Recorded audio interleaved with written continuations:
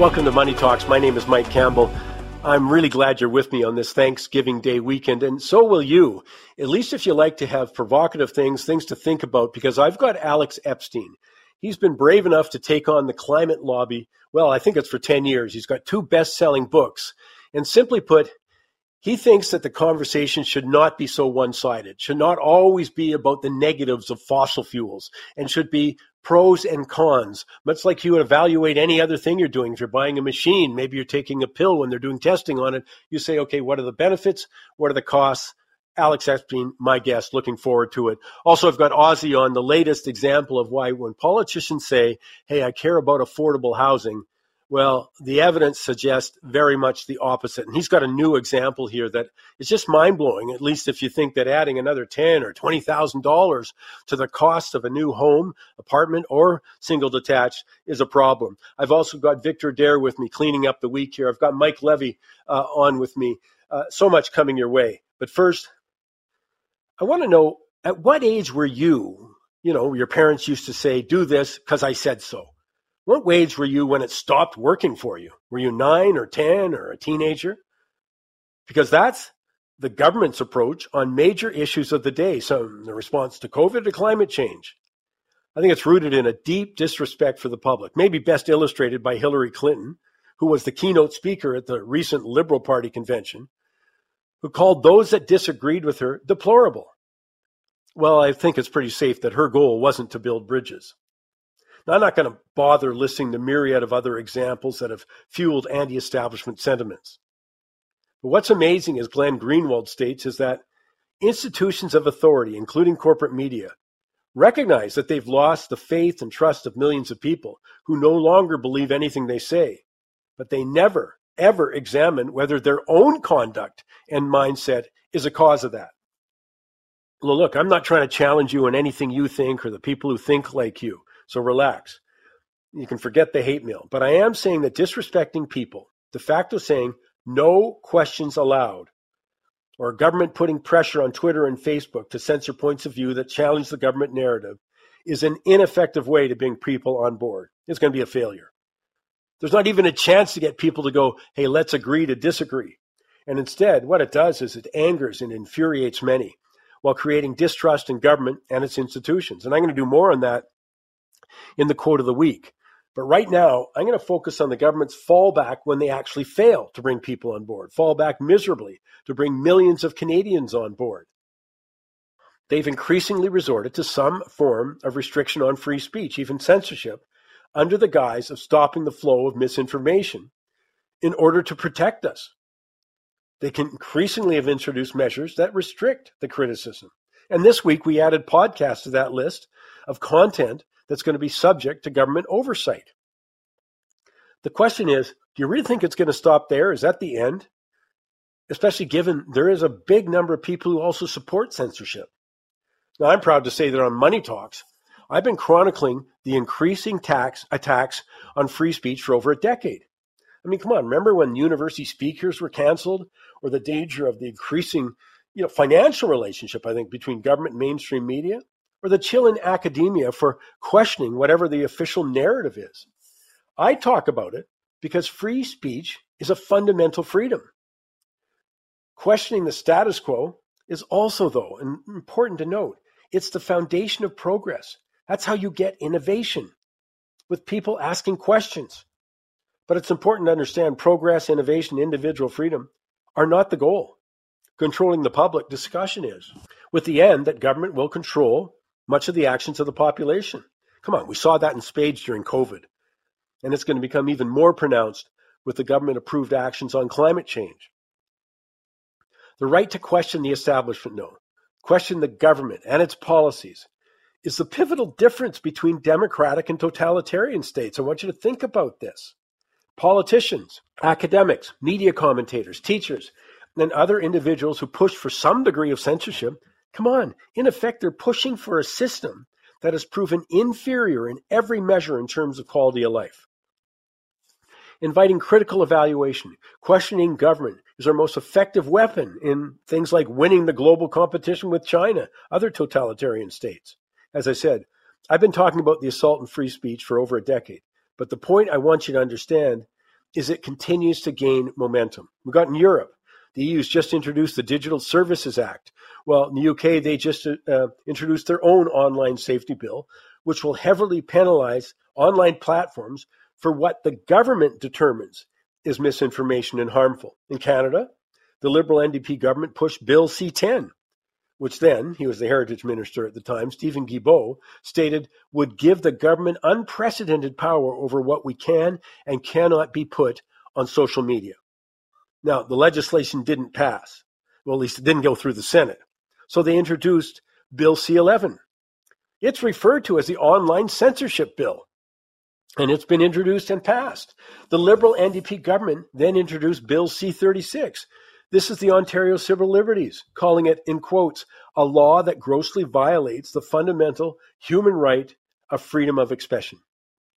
In all cases, the government is the ultimate judge as to what constitutes misinformation, which should scare the heck out of us, by the way, given that the government and its institutions are a major source of misinformation. Certainly were during COVID, during the truckers' convoy. Whatever your position was, they put out misinformation on them. They think they're going to be the adjudication. As I posted this week, it's time to choose your side between those favoring restrictions on free speech, and as I said, there are many, increasing levels of censorship, and that would include Prime Minister Trudeau, the Liberal Party, the NDP, members of the self-described progressive, like I was looking at one this past couple of weeks, Georgetown's Kennedy Institute of Ethics, who questions whether climate change so-called denial should be considered a crime. So that's on one side. But on the other, you got those who favor free speech, believing it's the most effective way to expose misinformation. On that side, we have Einstein, Thomas Jefferson, Winston Churchill, Ruth Bader Ginsburg, Jonathan Rauch, Martin Luther King, Salman Rushdie, Franklin Delano Roosevelt, Benjamin Franklin, Ayn Rand, Noam Chomsky, Barack Obama, Oliver Wendell Holmes Sr., John Stuart Mill, Chief Joseph, John Milton, and I'll bet JFK was part of that group too, and I'll bet all members of the armed forces who fought tyranny in World War I and World War II. You can choose which group, but I say don't wait. Choose your side before it's too late.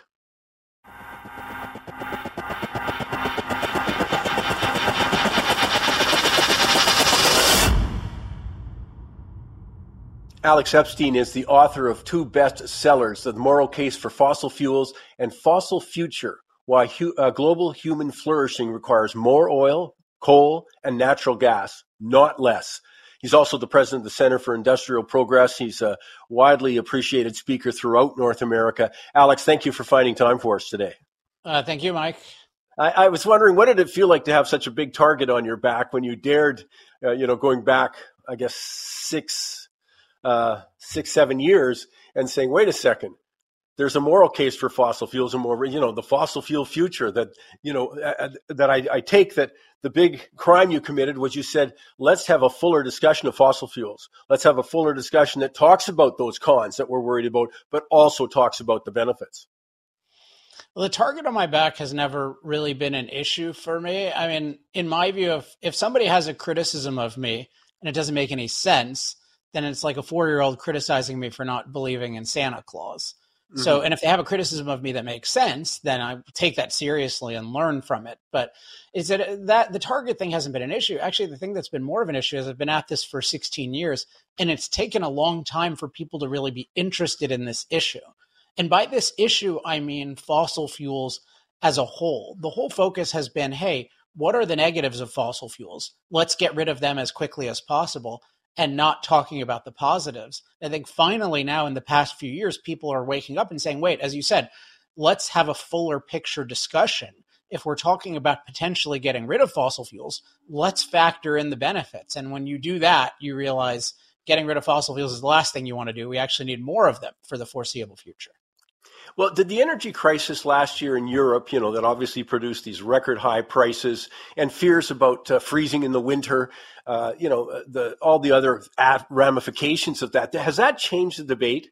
I mean, because you sort of think you didn't have to explain, you kind of need energy now, guys. I just wondered if that had any kind of fundamental shift. I don't know if it's at the level of a fundamental shift, but it's definitely a shift. So I don't believe that crises by themselves educate the public and move them in the right direction. in part because the people who cause the crisis often have a distorted interpretation of it. So even if you look at what happened in Europe, it's pretty obvious that when you restrict the supply of fossil fuels, you restrict transportation, you restrict relationships with free countries who could give you fossil fuels, including us, you ban fracking, all this stuff. But you still need fossil fuels because unreliable solar and wind can't actually replace them. Then you become dangerously dependent on unfree regimes such as Russia. This is, I think, clearly what happened.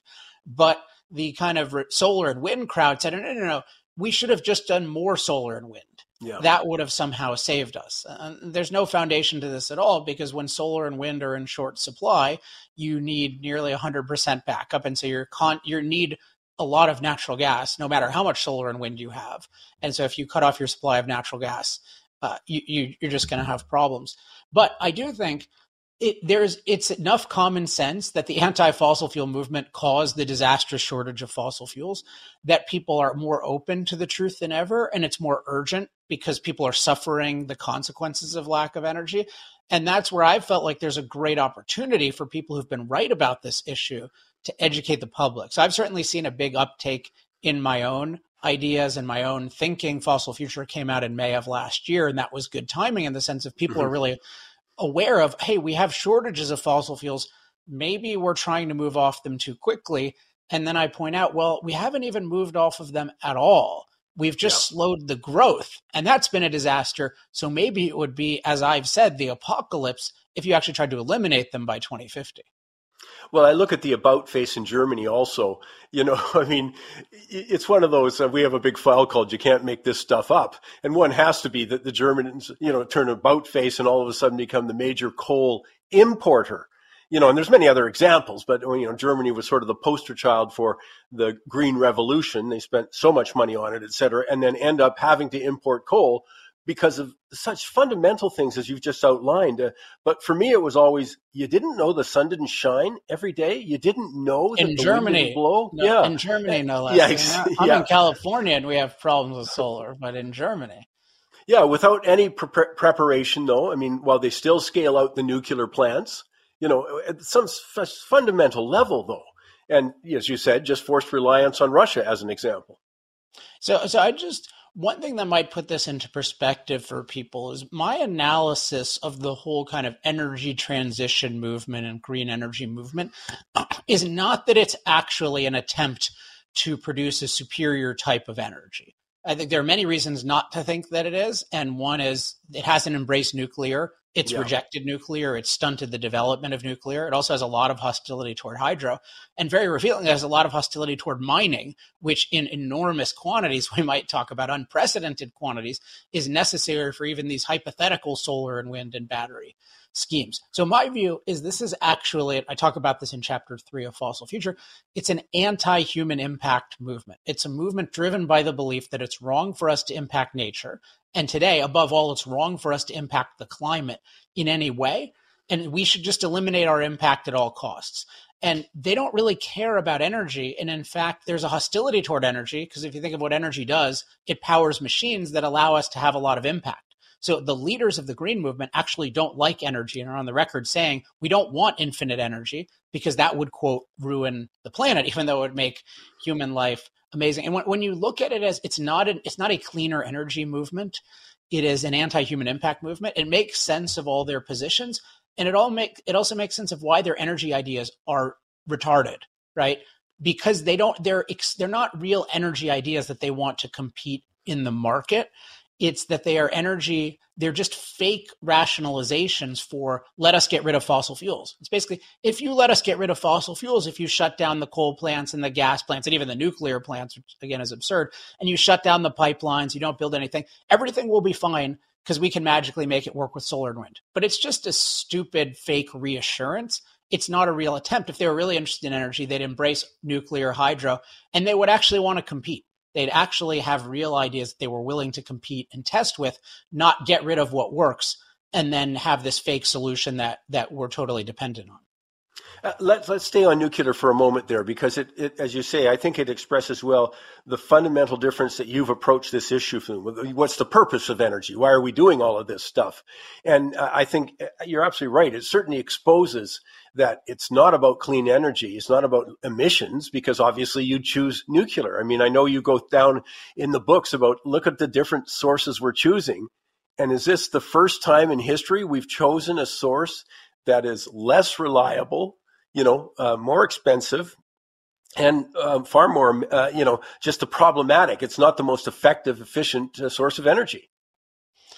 Well, so yeah, with solar and wind versus nuclear, and in general, you have this very strong tendency throughout history to go to more dense forms of energy versus less dense, and then more naturally stored forms of energy. This is something that gets overlooked, but all the major forms of energy we use today that are cost effective, so fossil fuels and nuclear and hydro, they have this characteristic of nature stores the energy for you, and then you refine it and release it. That saves you the trouble of storing the energy yourself, which turns out to be incredibly expensive. I've run the numbers on Elon Musk's best battery prices. To back up 1 day's worth of world energy is $190 trillion. So that's twice global GDP. So storing energy ourselves, we are not very good at doing cheaply. So natural storage is a huge issue. So you look at nuclear is naturally stored, naturally concentrated, even much more so than fossil fuels. That was the logical direction to go in once we started to harness it. But instead, the green movement, because it's deeply hostile to all human impact, including new forms of impact like splitting the atom, plus they didn't like the prospect of cheap energy for everyone, they basically criminalized nuclear. And nuclear has been stagnating for decades and decades and decades. That's something I'm trying to reverse. But it does, because nuclear has not reached its potential at all, we cannot at all replace fossil fuels with it in significant quantities for a long time. So I'm doing my best to liberate nuclear, but the idea that if you think nuclear is going to replace fossil fuels very soon, that is a disconnect from reality. And let's come back to your approach and the structure that you've used, the framework you've used. And let's talk a little bit about the obviously a very opposite view when you talk about the goal is to have humanity flourish. Because again, we've seen many examples that's not the case. I'm still getting over, and it's how many years later, 3 years later, the Glasgow Agreement that basically said Western nations wouldn't finance fossil fuels in Africa, which basically then said, hey, you guys stay in poverty. Energy poverty and poverty are the same thing, your lifestyle, your living conditions. So let's talk more about human flourishing and what you mean by that, and where fossil fuels fit into that scenario. Sure. And the context of talking about human flourishing is when we're talking about energy or anything else, there's a question of what is our goal? Like what goal does a good policy achieve, and versus a bad policy does the opposite. And when we're talking about energy, in particular in global energy, what's the ultimate thing we're after? And I think what it is it's, if you're talking about global issues, it's human flourishing or advancing human flourishing. So as many people as possible have the opportunity to flourish, which means long, healthy, opportunity-filled lives. And that may sound like common sense. Doesn't everyone want that? But in practice, everyone doesn't want that, because the goal we have with energy today is mainly it being non-carbon or non-CO2. That's the leading goal in energy, is net zero. It's even the leading goal in global politics, not just energy. But notice the focus is not on how do we have global empowerment? How do we give low-cost, reliable energy to as many people as possible or make it available to as many people as possible? It's how can we eliminate our impact on climate?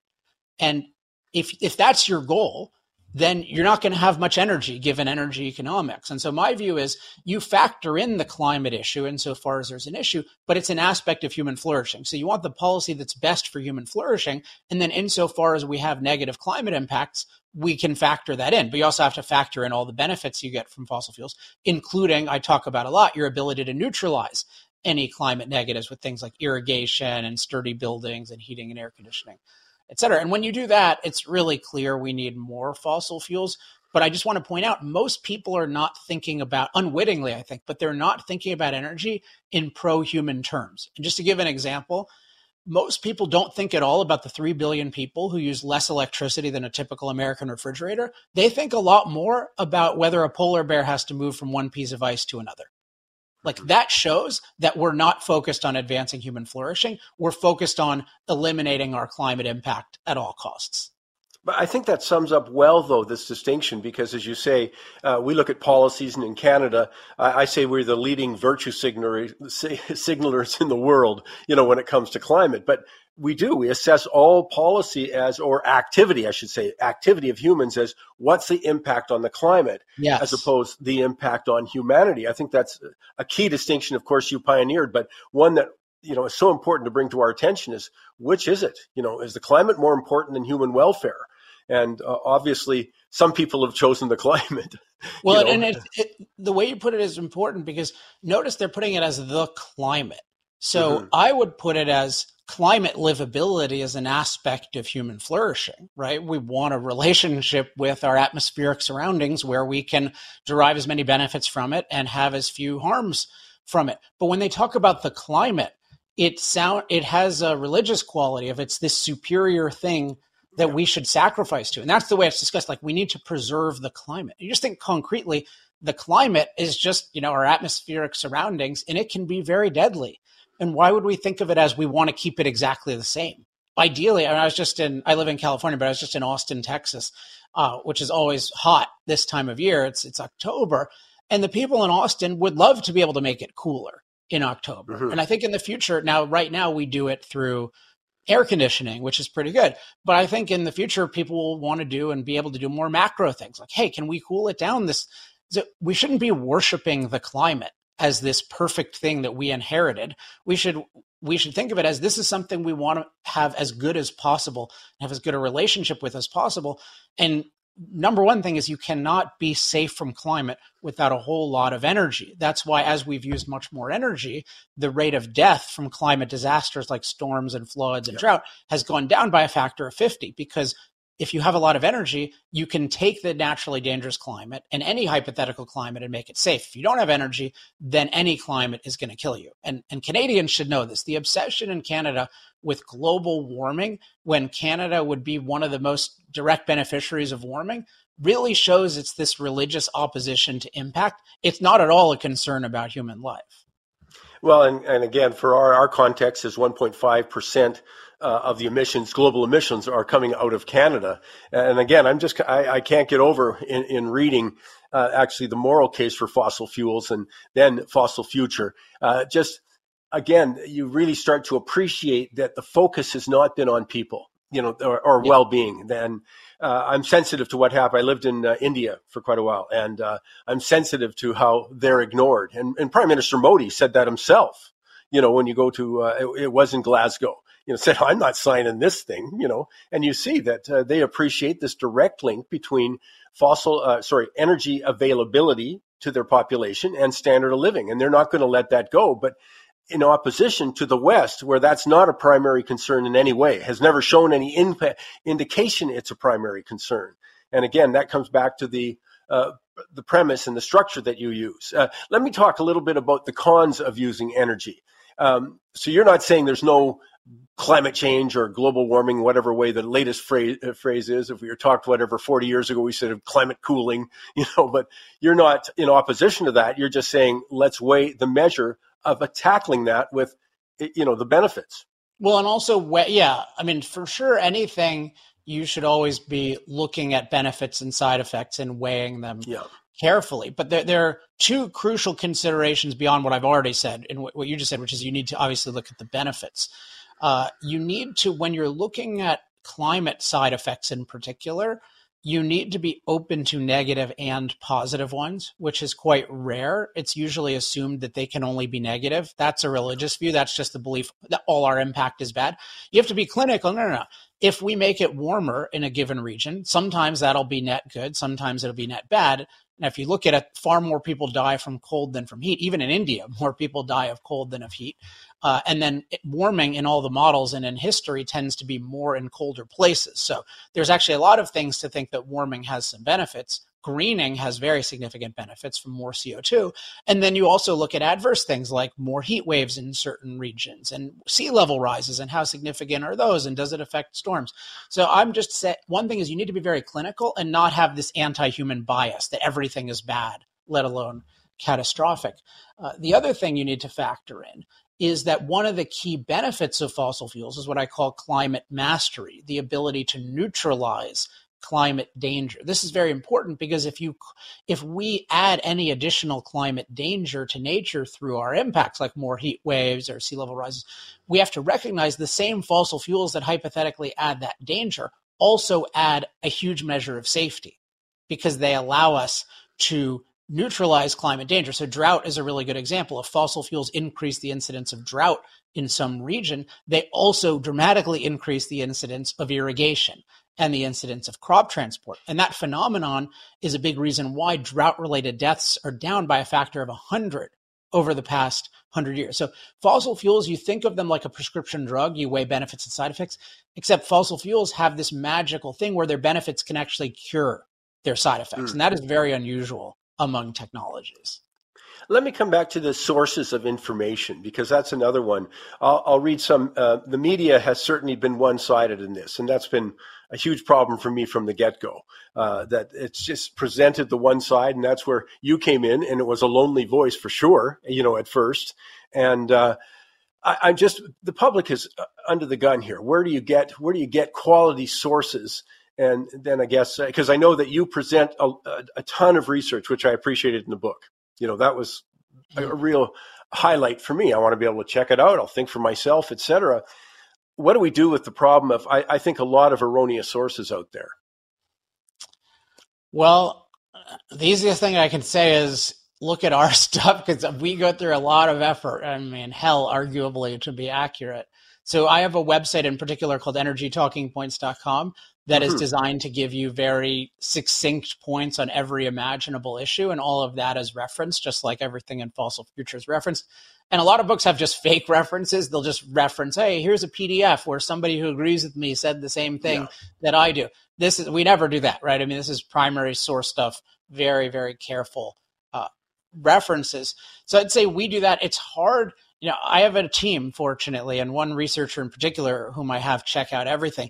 It's really hard, even with sources that I tend to agree with, to trust them, because so much of presenting quote unquote research today is really just to persuade people of a pre-existing narrative that you have. So sometimes I'll see people say like, they'll spread something on, volcanoes have had just as much impact on climate as humans. And that's not true. Or humans haven't, we only contribute a tiny percent of the CO2 to the atmosphere. That's misleading. We've contributed, it's gone from 0.03% to 0.04%. So we've increased it about 50%. And let alone the other side, which is just a total train wreck of just total distortions. And then they call it, and then they censor things or suppress things that they don't like. So it's really hard to do. I would just say in general, look at how they source things. Do they actually use primary sources? Check out people's sources once in a while. And then one thing is at least check out people's thinking. So are they actually being even-handed? Are they actually looking at positives and negatives of things? Or do they just only talk about one or the other? That's an easy way to I have a lot of ways of discrediting sources that I talk about in Fossil Future. Yeah. It's hard to find ones that are credible. Yeah, tell me the website again. We're going to put it up on the energytalkingpoints.com. Yeah, energytalkingpoints.com. We'll put it up on our sites too and our social media, because I found it a very effective in the way you say it's just a bullet point. But I love the references. As I say, I loved it in the book. I just think, show some respect to me and the broader audience by giving me some facts, letting me do some thinking also. So I thought that was a huge strong point in a world that's sort of awash with all sorts of, as you say, the conclusion's already drawn. Now I'll give you some evidence, or even fudge the evidence a little bit. So it's really tough. I wish.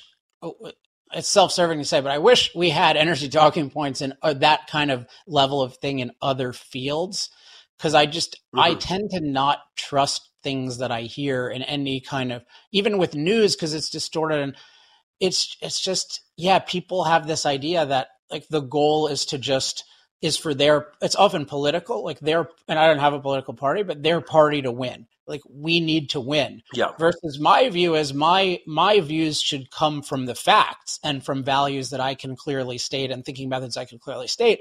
And then those will change if facts change or if somebody refutes me. So for example, if somebody, in 5 years comes up with a form of nuclear energy that I just thought was impossible to scale as quickly as they've been able to do it. And they've been able to do it such that they can really quickly, they could somehow really quickly replace fossil fuels around the world. I mean, to my knowledge, this is impossible. But if that happens, then you can believe I will be on that bandwagon and doing as much as I can to promote that versus just trying to shoot holes in it because I'm, quote, pro fossil fuels. Like I don't, fossil fuels are just a means to an end, right? Fossil fuels are a means to an end of human beings being empowered and then flourishing. And my own work and reputation is just based on, I think, being truthful and thinking about things in a rational and pro-human way. So I think the more you have that attitude that your job is to convey the truth, given your values, then you can actually be accurate versus my goal is for Republicans to win or something like this, or for the fossil fuel industry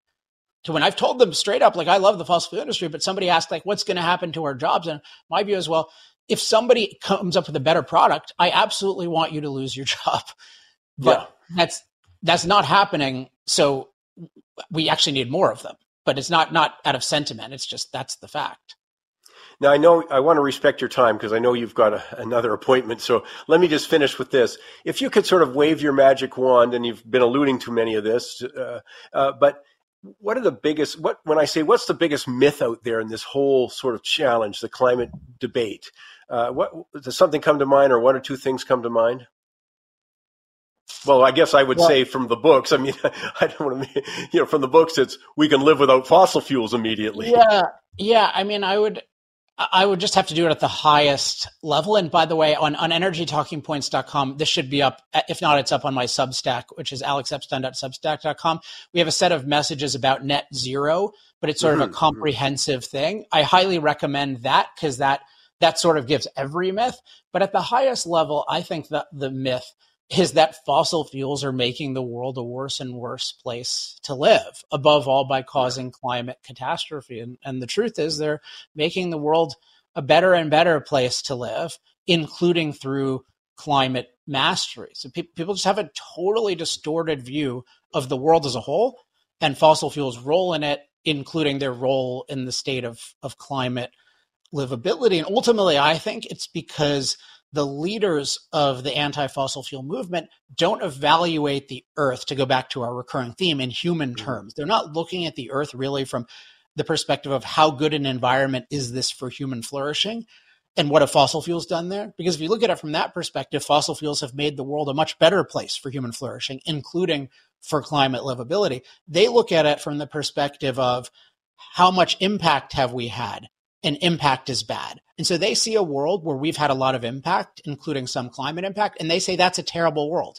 because their standard isn't human flourishing, it's eliminating human impact. But my standard is advancing human flourishing. So I say, hey, the world has been made great by fossil fuels. It's getting better and better. And let's keep doing that until and unless we have a better way of getting the energy, because the energy is the most important thing.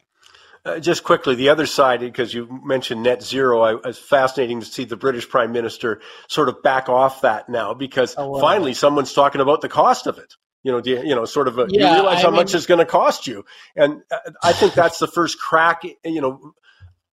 I'm sure every one of them had to come to that conclusion, but it's the first public crack in that sort of net zero. It's a little bit of my view is net zero should not be discussed by civilized people. If you look at those talking points on alexepstein.substack.com, because it really means, as I said, reducing even the growth of fossil fuels has caused global energy crisis. And you're talking about eliminating them in 27 years. That is, I believe, net zero, if implemented fully, which will not happen, but if implemented fully, which everyone is saying it should happen, would be the most destructive act in human history in terms of number of lives ended prematurely and amount of suffering. 8 billion people depend on fertilizer from natural gas and diesel-fueled agriculture. We have no near-term replacement for either one. So you're talking about starving the world, literally. We need to so it's good that Rishi is, backtracking a little bit, but they shouldn't even be discussing net zero. And in that article, I give the alternative of energy freedom, including the only way to address emissions rationally and humanely and practically is by innovating truly cost competitive alternatives. That should be all the focus in terms of emissions. So how to get nuclear cheaper, how to liberate it, how to get geothermal cheaper. Is there a way to combine solar and wind cheaply with other things? Those are the kinds of things to do, not make a commitment to get rid of the fossil fuels that 8 billion people need to live. And plus the 6,000 other products that are made, with a petroleum base, and all of these things haven't been addressed, which I think is, a huge shortcoming.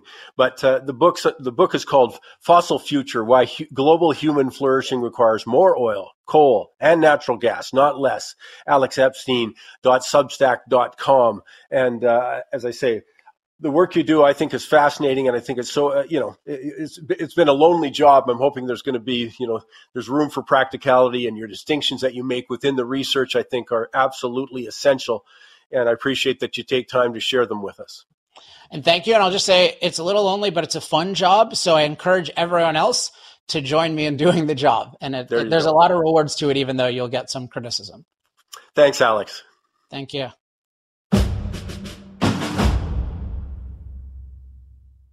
Time now for the quote of the week. I think upon reflection, the most important Money Talks theme that I can bring to your attention is that the major trend impacting every investment market, the financial system, politics, but social cohesion versus discord, is confidence and trust in government.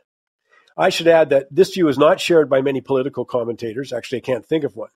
But I'll tell you, it's a valuable understanding. It's why, by the way, on Money Talks, we were virtually alone in predicting Trump's victory in 2016 and the Brexit vote would go through.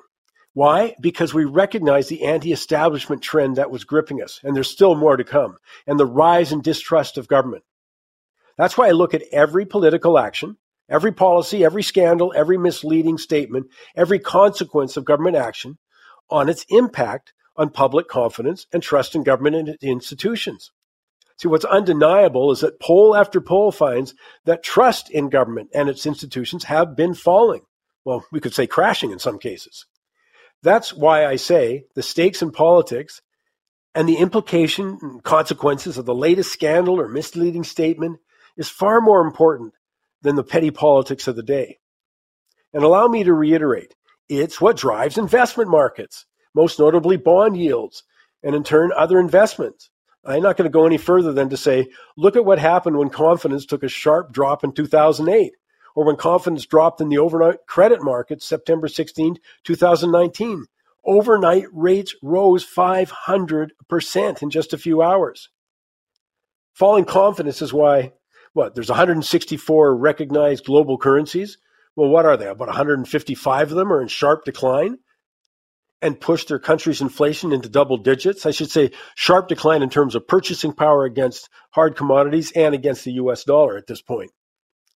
But I look at the changing attitude toward government as another measure of falling confidence, which brings me to the quote of the week by Gad Saad.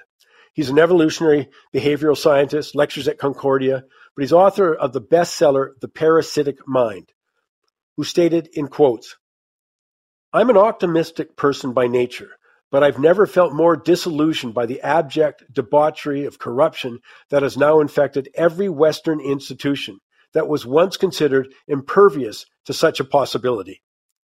Well, the point, confidence and trust are falling. It's gripping more and more people. And that's what's driving so much in our people's reaction, by the way. But it's driving social upheaval. And it's going to intensify is my message to you. And I'm worried that civil violence is going to be increased through this.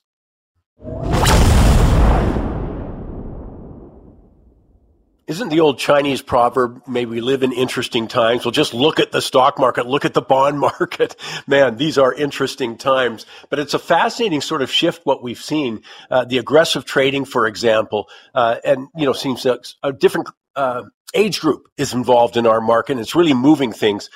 I'll let Tyler Bullhorn explain that a lot better than I just did, but StockScores.com, Tyler is one of the preeminent trainers, but of how to play the market, how to invest and how to trade the market with straightforward systems that have really helped thousands of Canadians. That's why I'm so pleased to have him with me here today. Tyler, first of all, appreciate you taking time with us. Hey, great to be with you. And I've been thinking about this. I'm an old guy. I've been around, and sometimes I think, haven't I been in this movie before? And I'm talking about the aggressiveness and the speculation that we've seen. I mean, I won't forget the dot-com bubble. And then presto, for about 10 years, everybody remembered those losses, and of course, then we get into, what was it, 2021 that we had sort of that GameStop, move and BlackBerry and all of that stuff. And that just continues. You see these ups, these downs, these all arounds. And I'm just wondering, is it a different market or is there different people playing? Well, they say that history repeats itself. And, you're right. Back in the dot-com bubble and the years before, it was a very different market than we had pre-COVID. You will, I'm sure, recall the mining stocks and the tech stocks that were running in the late 90s. And it was a lot of fun back then. And I think what was different then is the baby boomers were of an age where they wanted to speculate. They were trying to grow their capital. As they aged, they were no longer interested in growing their capital, but instead preserving their capital. And so you saw the rise of exchange-traded funds, market volatility diminished, and it became a bit more of a boring market. Well, we went back to that speculative, exciting type of stock market when COVID arrived, because smaller retail investors suddenly had a lot of time on their hands. They had technology that allowed them to trade stocks from their phone. Yeah. And you saw people buying, $2,000, $500, $3,000 positions in these stocks that were hyped on, these online chat rooms and discussion threads like the Wall Street Bets forum on Reddit. I went and watched the movie Dumb Money earlier this week. And Dumb Money is the story of GameStop and the people that traded the stock and the phenomenal rise that the stock had back in 2021, where it went from, I think, like $4 to $480, just a massive run. And it made a lot of small retail traders a lot of money. It also put a very large hedge fund out of business. Melvin Capital went out of business because they were betting against GameStop, shorting the stock. And so the dynamic really changed. You had this almost like uprising of the little guy who overcame Wall Street, the big guy. And that's one of the hero stories in the movie Dumb Money. And I recommend everyone go watch it because it really brought to light a lot of the things that came alive in the market then. But at the same time, it also highlights the things that have never changed in the stock market. I've been trading for over 30 years. It's always been about fear and greed and human psychology. And those things haven't changed. But what did change with GameStop is the return of the retail trader, which even today is still something that's very much in control of the market. Yeah, I think the other side of that whole story is that, as you say, it with social media, somebody makes a lot of money, even on a really, like we're talking about some people made tens of millions of dollars, but I'm talking even on a smaller thing. Somebody posts, hey, I bought this at X, sold it at Y, and I made $2,700. And that momentum was incredible, and it was also a cautionary tale, that this wasn't being rising on fundamentals. But it's interesting where you come in. I mean, your work teaches people entry points and exit points. Which of course people didn't have exit points. And we have a lot of other examples of that. But yeah, it's fascinating because I still feel that's out there in the market, and maybe because younger people are the ones trading it. Like, I'm an old guy. I'm cautious all the time. Yeah. And certainly young people are thinking about the upside, not necessarily the downside. Yeah. And there is always been this phenomenon that drives markets called FOMO, the fear of missing out. And you didn't see that any greater than during GameStop and AMC and BlackBerry and all these other meme stocks. You were watching these people post online where they were showing their profit for these trades. And you watch a guy like the hero in the movie, Keith Gill, who had his account go from $50,000 to $50 million in less than 6 months. And along the way, that really brought in the FOMO. But you had people that really didn't know anything about the market. they knew very little about risk management, and they certainly didn't know when to sell based on, the message that the market gives. And I think that it was the same for me. When I started trading, it was all about what to buy. And I learned very quickly that knowing, even being good at what to buy, didn't mean that you were a good investor or a good trader, because you had to know how to manage risk. You had to know when to exit, and you have to know when to take a loss. There are times when we're just not right, and you got to take that loss and move on. And the best traders are those that are good losers. They take small losses, never big ones. And a lot of people in the GameStop story had massive losses that wiped them out. Well, I just wish that message that you've just shared with us, was sort of tattooed on everybody, because that's the biggest problem. It's not a problem not to make even more money. The problem is when you lose money. And that's what I think StockScore has done such a great job. And as I say, you've done literally tens of thousands of people training a straightforward system. And the key word there is system, having an approach to get in, having an approach to get out. And I was going to ask you, can you train people to do that? And I already knew the answer, but I just want to jump in here for a second and say, there's an opportunity after today's show at 10:15 a.m. Pacific time. Obviously, then you can do the math, 11:15 a.m. Mountain time. But you're also doing those seminars coming up this Saturday, right now, but also October 11th on Wednesday, Thursday, October 12th, and Saturday, October 14th. And my point being in that, take advantage of that, because there are, as you say, these lessons that are timeless. The mistakes are even more timeless, it feels, if I aren't mangling the language too much there. But, as you say, the fear of missing out, the FOMO, but also the having no exit point, all of those things you've seen for a 30-year career of training people, but it just never seems to end. Yeah, the market is simple, but it is not easy. And the thing that gets in our way is emotion a lot of the time, but also not having, an approach. And I've tried to develop a very mechanical, process-oriented approach that takes the emotion out of it. We buy when these things happen. We take our positions based on this. We sell when these things happen. And it's just logic. And honestly, I could write down the rules on the back of a napkin, and I will teach a lot of those rules during the webinars this week. It's free information. I mean, I don't know what more people want. I'll even give them a free copy of my book, electronic copy of my book. So all of these things I want people to know, because nobody taught me those things. It took me 8 years to figure it out.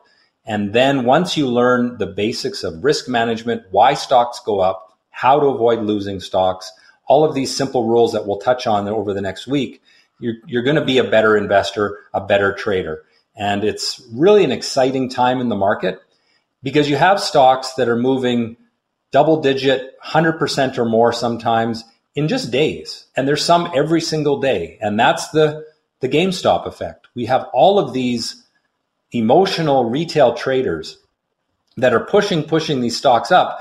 They go right back down again. I don't want to kid anyone. They go up, they go down. But if you have a methodology for when to get out before the down, then you just roll over into the next one. And it's a lot of fun right now. Well, I was just thinking, you saying it took you 8 years to learn these lessons. I'm thinking, I'm not going to do my time frame, because these are, timeless approaches. But it's the psychology of the individual, the emotional makeup of individuals. And, as you say, your safety net against the risk in the market. And there are unexpected events. There's all sorts of things that come into play. But the safety net is having a proper approach, having it well established in your mind. What am I entering? What am I looking for, as you just said? Then I'm going to enter. What am I looking for? And then I'm going to exit. And the number of people who've come to me over the years and said, well, nobody ever tells me when to sell. And in this kind of volatility, that's obviously a key component. Yeah, and it's hardest to sell when the stock is about to crash, because it always feels the best. It always looks the best. Going back to the GameStop movie, you see the psychology of the investors in that stock when the stock was at $200, $300. And then it crashed all of a sudden. And it gave clues before that happened. It started to break down before that happened. And that's what I'll teach, is show you just basic things. If you can draw a straight line with a ruler, a lot of our selling techniques are based on that. What are trend lines? What are falling tops? I'll show you that, because visually it's a lot easier to show than, during our podcast today. But if you learn some basic, simple things, not only can you know what stocks are worth trading, but also when you're in them, when to get out. Well, I also can't say, I mean, come on, is there a better idea that's, to come, and it's free? People just have to go to stockscores.com to register, or mikesmoneytalks.ca to register. And I just, as you can tell, the desperation in my voice to have people take advantage comes from my own losses. Comes from, one of the great lines I ever heard. Was from, I'm trying to think of his name off the top of my head. He wrote The Peaceful Warrior. But I loved his line, which he says, there's only about 7 great lessons in the universe. The question is, how often do you have to learn them? And I applied that immediately to the markets. Wait a second, haven't I been down that road before? And that comes from emotion, but a lack of clarity, and that's what you develop over time, and Victor Adair would be talking about this nonstop. I mean, that's what he's always talking about. Can you manage your risk? And do you have a methodology? And as you say, the markets seem to be particularly interesting, let's use that word, but punishing is another. I mean, the list of stocks that have had these massive run-ups and massive waterfall declines.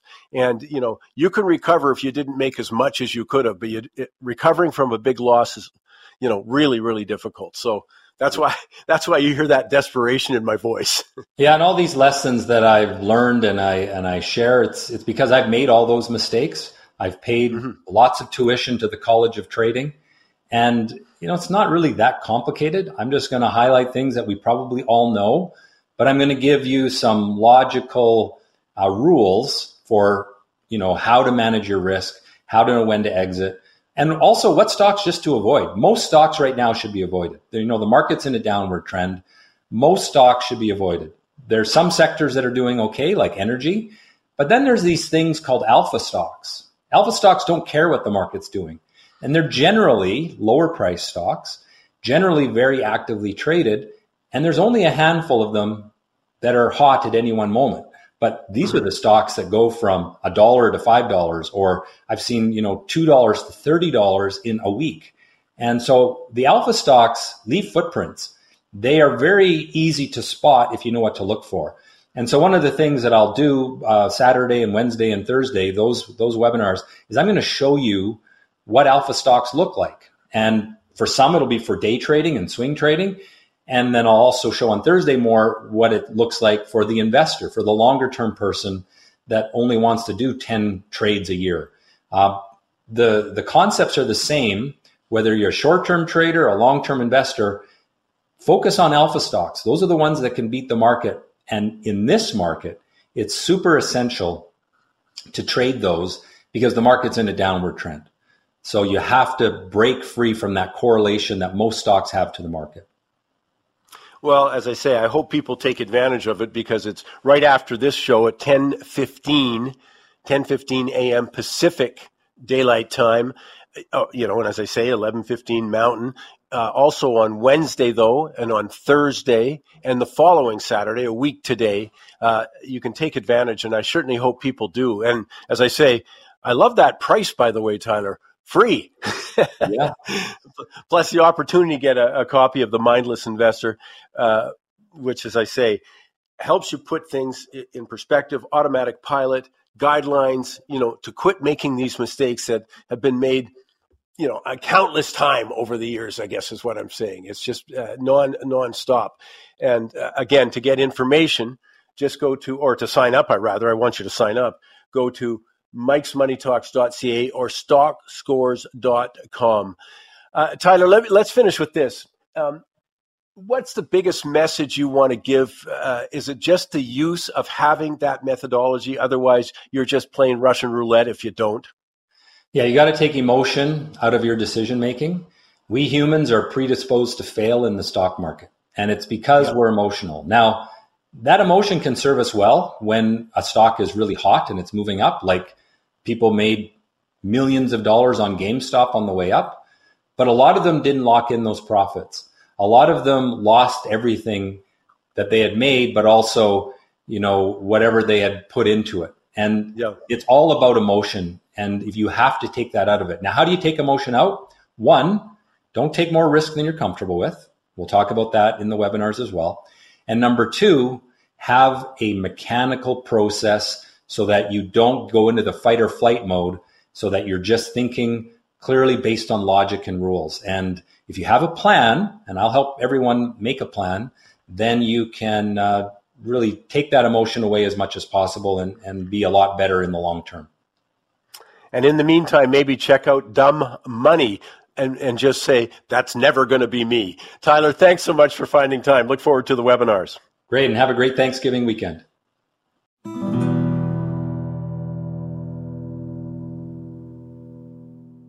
Well, happy Thanksgiving weekend here. Michael Levy. Mike, we were both sitting there waiting with bated breath what was going to happen with those employment numbers, because, of course, that's what the central banks are looking at. That's going to determine, have a big influence, let's say, on interest rates. So presto, both sides of the border way above expectations. Way above expectations. And Mike, that just says one thing and one thing only to me, and we can expand on it. If these were the employment numbers and they're going to have an impact, the cost of money is going to go up once again. And we saw that immediately with the bond market's reaction. We saw, both sides of the border, because the bond market is sort of assuming, hey, this is at least something to keep upward pressure on rates. Doesn't guarantee them. I don't want to say that, but there certainly isn't any, hey, rates are going down out of those numbers. So it's flat or upward. And the bond market immediately said, hey, maybe a bit upward. And we don't need the Bank of Canada or the U.S. Federal Reserve, Mike, to tell us that, because all you had to do on Friday was go to the bond market. The benchmark U.S. 10-year yield was up 15 basis points to 4.86%, new 16-year high. Not to be outdone, the Bank of Canada also had a new 16-year high on the 10-year bonds. Yield rose another 16 basis points, 4.30%. So that's telegraphing right away out of the gate what's going to happen. Yeah, and of course, as usual in economics, there's disagreement. There's still people saying, well, this will be the last blowout number. This is going to be it. Canada, 64,000 new jobs when we thought there'd be 20,000. The states blowing away their numbers too. And again, it starts the interest rate debate again. But as you say, already reflected in the bonds, which are already in an uptrend in terms of yield. Wow, that's it. And I guess the bottom line is, Mike, if you make money more expensive, something happens. Well, all we have to do, and we've been listening to Ozzie for weeks and weeks, if not months on end, you make mortgage rates more expensive, the housing market just goes nowhere and actually gets depressed because people cannot afford to get into the market with mortgage rates where they are. Well, let's just extrapolate that into the day-to-day cost of living for people. You make money more expensive, people are not going to spend as much, and that is exactly what the Bank of Canada and the U.S. Federal Reserve want in order to put a lid on inflation. I know, I'm just smiling. It's so weird. They want slower economics. They want some job layoffs. They didn't get them. That's why so many are saying, well, they're going to keep on monitoring the data before the next meeting. Mike, you and I will both be doing that because we don't have a life, but thanks for this. Have a good weekend, Mike.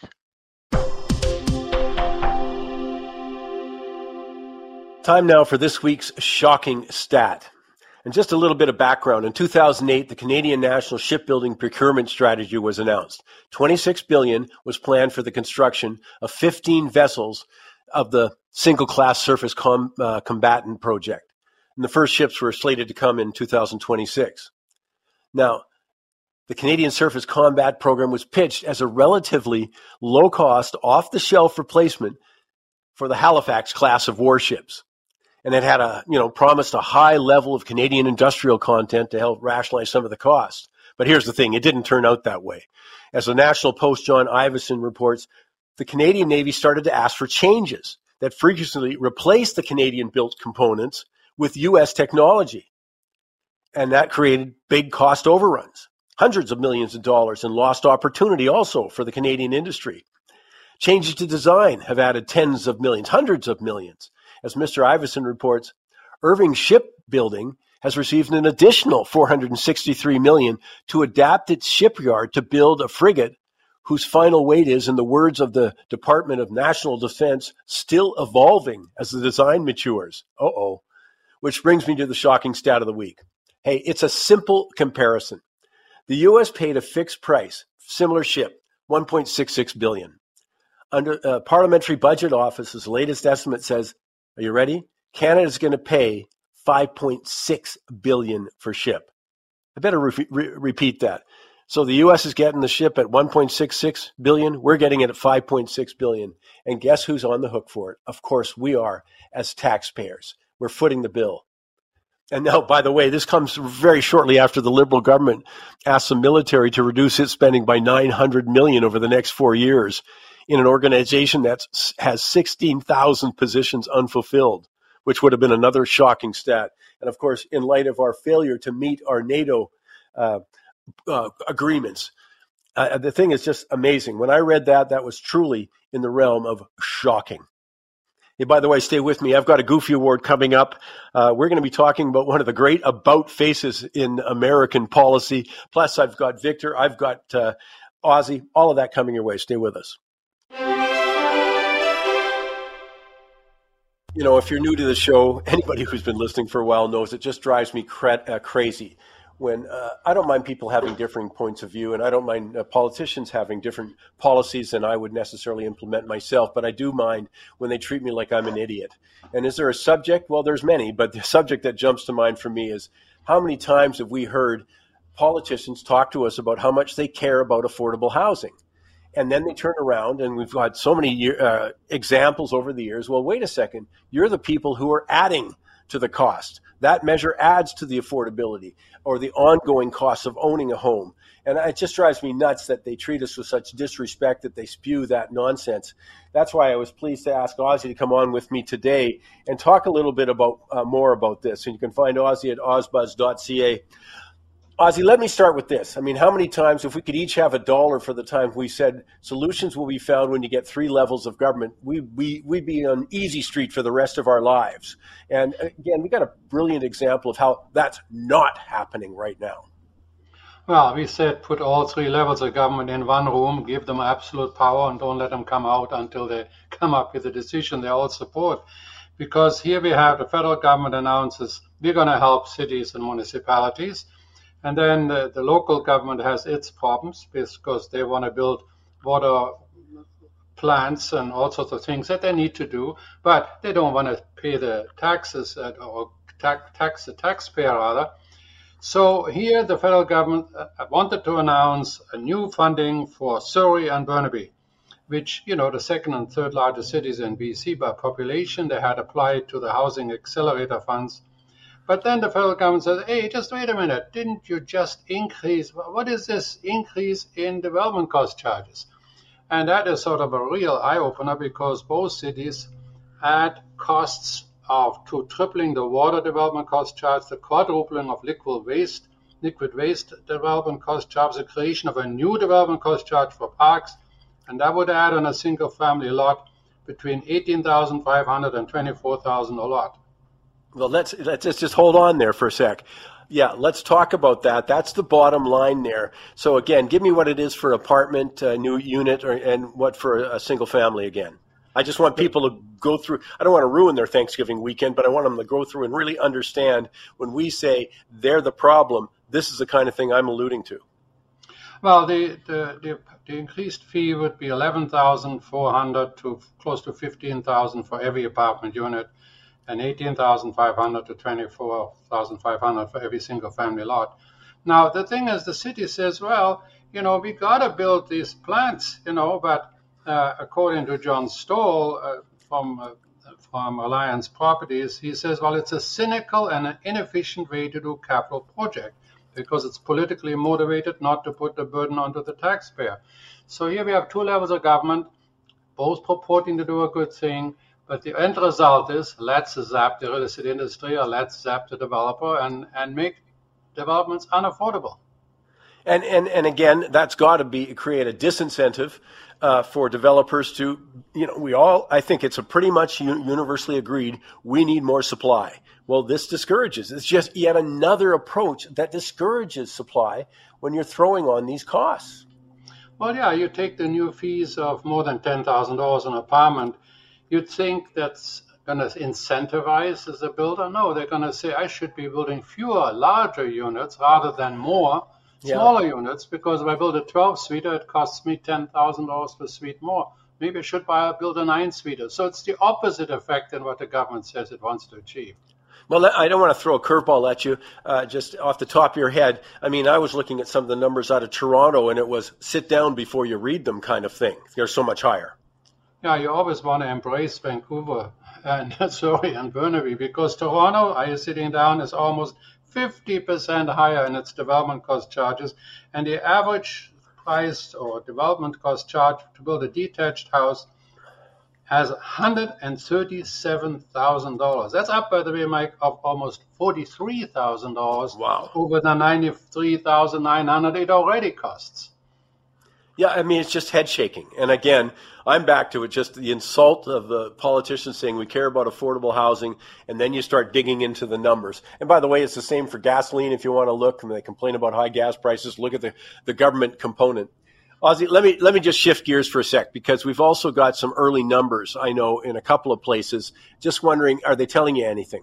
The early sales numbers, sorry. Well, it's, you and I talked all last year how much lower sales were over any of the previous years. And so right now we are getting the reports that sales are higher. And it's true. We sold 578 single-family homes in Vancouver versus last year's 533. But in 2020, we sold 1,319. So, I mean, more than almost double. And in terms of condos, yes, we sold 989 condos, and that's up 11% over last year. But over 2021, there were 1,600. In 2020, 1,500. So when you look at all that, and you add to that new listings in Surrey are up 40%, and in Vancouver 24%, you see there's a shift underway in the housing market. When the headlines say it's up, well, yeah, up over the very crummy 2022. Yeah. So that's the message is, yeah, these are the preliminary numbers when we get them that look back on 2020, pre-pandemic, that kind of thing. But I think it is noteworthy, though, that we're finally seeing this increase in listings. Yeah, and I think it's, look, it's hurting. We hear now that some mortgages take 47 years to pay back because, in order to make the payments fit, they're longer and longer and longer to the point where there's absolutely nothing reduced. Like in one particular case, $23 comes into the mortgage reduction, which, that's why it takes 47 years or longer, Well, and I've been reading and some stats coming out now from the banks about the increased percentage of people who now have mortgages that are beyond the 25-year amortization. And, so that's clearly a trend that's happening. People trying to, figure out any way they can, though. I mean, I did some examples this past week of just looking, and I took the lows on purpose because I wanted to show the abrupt change, from, let's say, this time in 2020 or, go into March 2020, whatever it was, these lows. I think the November 2020 numbers, 2019 numbers are sort of like the lows was like 0.85% for a 5-year, and now you're looking at 5.95 or something. So this is everybody's chronicling it finally, but man, that is a huge change when you come to renew. Well, and that really is the message to everybody that has a purchase pending or that's a pre-sale. Get yourself pre-approved. It is more and more difficult to get a mortgage. Yes. The rental mortgage that we said last year as an investor, close to 8%. Likely on the 25th, the interest rates are going to go up. The whole world is going bananas on real estate, interest rates. And you've been pointing out the possible liquidity crisis, all of the crises that we have going in the world, paying $1 billion in interest in the U.S. and so on. The odds are, in my view, and it's a personal opinion, and what do I know, but rates will be higher or at least not come down, and almost a certainty. That's certainly what the long-term bonds are showing, the 5-year, the 10-year, the 20-year, all of that. I mean, this is my last point is they have to see the abruptness of the rise, because I remember when I was writing about stuff like that, people say, oh, that can't happen. Wait till you see what can happen. We're in an unusual situation. You have to at least be aware of it. Ozzie, thanks for taking the time on the Thanksgiving weekend. From two turkeys to all of our listening audience, happy Thanksgiving. So, Ozzie, you too. Yeah, well, thank you very much, Mike, and all the best to all the listeners from me, too. I just saw in the Farmer's Almanac, since we're talking about taxes, it says, if Patrick Henry thought that taxation without representation was bad, You should see how bad it is with representation. I'm kidding. And I hope people are paying attention to that. Ozzie Jurock, thank you. I want to go live to the trading desk now and bring Victor Adair in.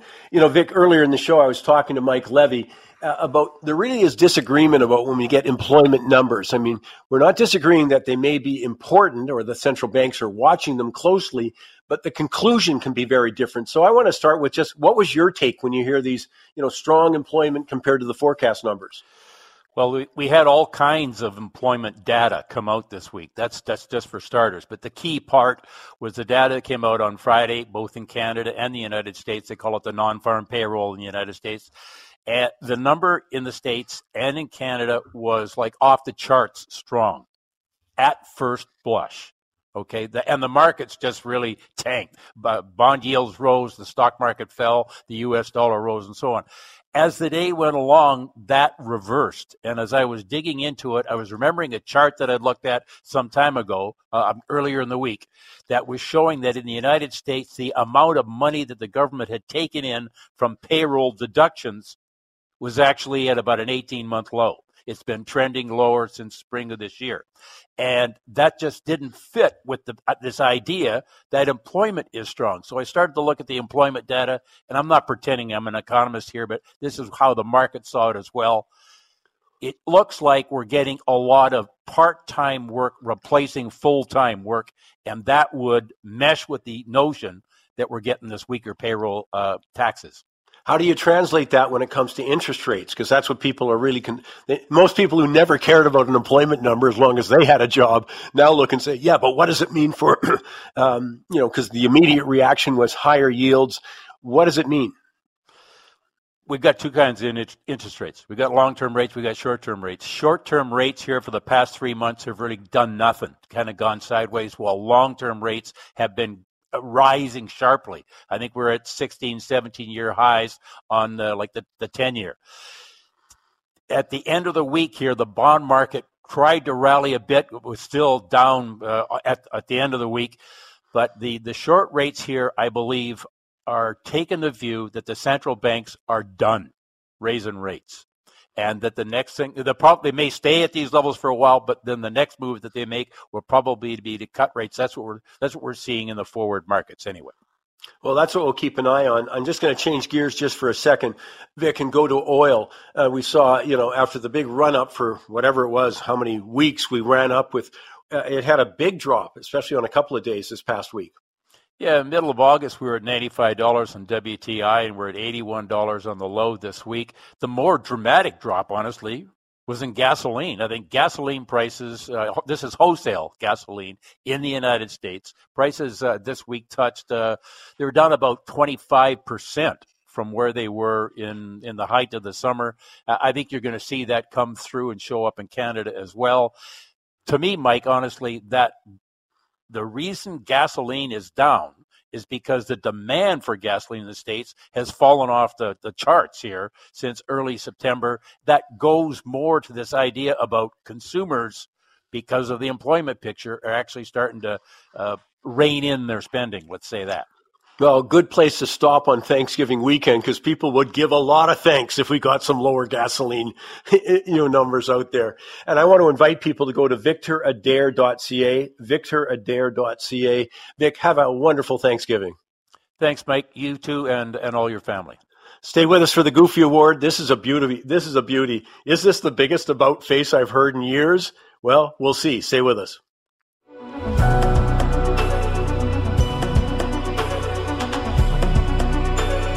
Time now for this week's Goofy Award.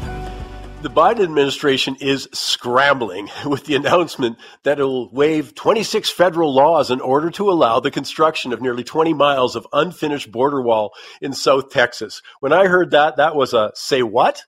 It's along the Mexican-U.S. border where Border Patrol agents have encountered, think about this, 245,000 people on that one section alone this fiscal year. Encountered is the right word, by the way, because that's who they encountered. That doesn't measure everyone who they didn't encounter. I'm saying it's scrambling, of course, because the wall was President Donald Trump's most prominent policy in dealing with undocumented migrants on the U.S. southern border. I mean, remember the chants of build that wall during the 2020 campaign, while President Biden said that the wall was ineffective and would immediately stop construction. Well, since that time, there's been a record number of undocumented migrants crossing the border, which has put a huge strain on border states and communities. Think about this one, though. In the first half of September alone, border authorities again encountered 142,000 migrants at that U.S.-Mexican border. And just this Tuesday, we had Eagle Pass, Texas, declaring a state of emergency due to severe undocumented immigrant surge. The crisis spread to other parts of the U.S. We've been talking about it a bit. You know, when border state governors started to bus migrants to sanctuary cities like New York and San Francisco. I mean, this week, while the Biden administration continues to say that the wall is ineffective, we had Homeland Security Secretary Alejandro Mayorkas state in quotes, there is presently an acute and immediate need to construct physical barriers. Now, the Biden administration is sort of trotting out sort of budget-related rationales for this seeming about face, saying that the money for the wall isn't that administration because it was okay during Trump's. But I think it's a tough sell, given one of President Biden's first actions after he took office, January 2021, was to issue a proclamation stating, in quotes, no more American tax dollars will be diverted to construct a border wall. I think it's even a tougher sell because, by any measure, the administration's efforts to stem the tide of undocumented migrants into the U.S. has been an unmitigated disaster. It's been a failure. For example, asylum seekers can be released into the U.S. and they make their claim in immigration court about being an asylum.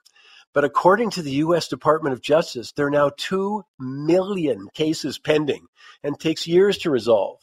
I mean, the bottom line is it's a mess, which has forced President Biden to reinstate another Trump and Obama-era policy of resuming deportation of flights to Venezuela to deal with the hundreds of thousands of Venezuelans who are fleeing the socialist paradise of Nicolas Maduro and entering the U.S.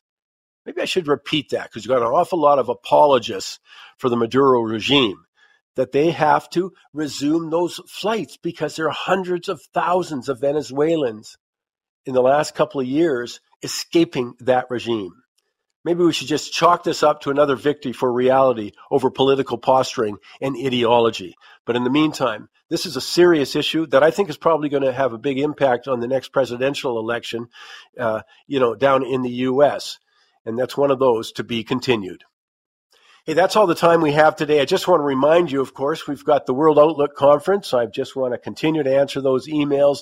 And I'll get you the roster of who's speaking. So many good people coming up, and what an environment to be discussing it in. So again, all the information is on mikesmoneytalks.ca. And I hope you also join us on Money Talks Tweets. Join us on Michael Campbell's Facebook, Money Talks Facebook. And a reminder of the seminar, a webinar that starts immediately after the show here, Saturday, 10:15 Pacific time. Also, though, the Tyler Bullhorn webinar is going to be on Wednesday, Thursday, and week today on Saturday. So check out all the information, stockscores.com or mikesmoneytalks.ca. In the meantime, I hope you have a fabulous Thanksgiving weekend.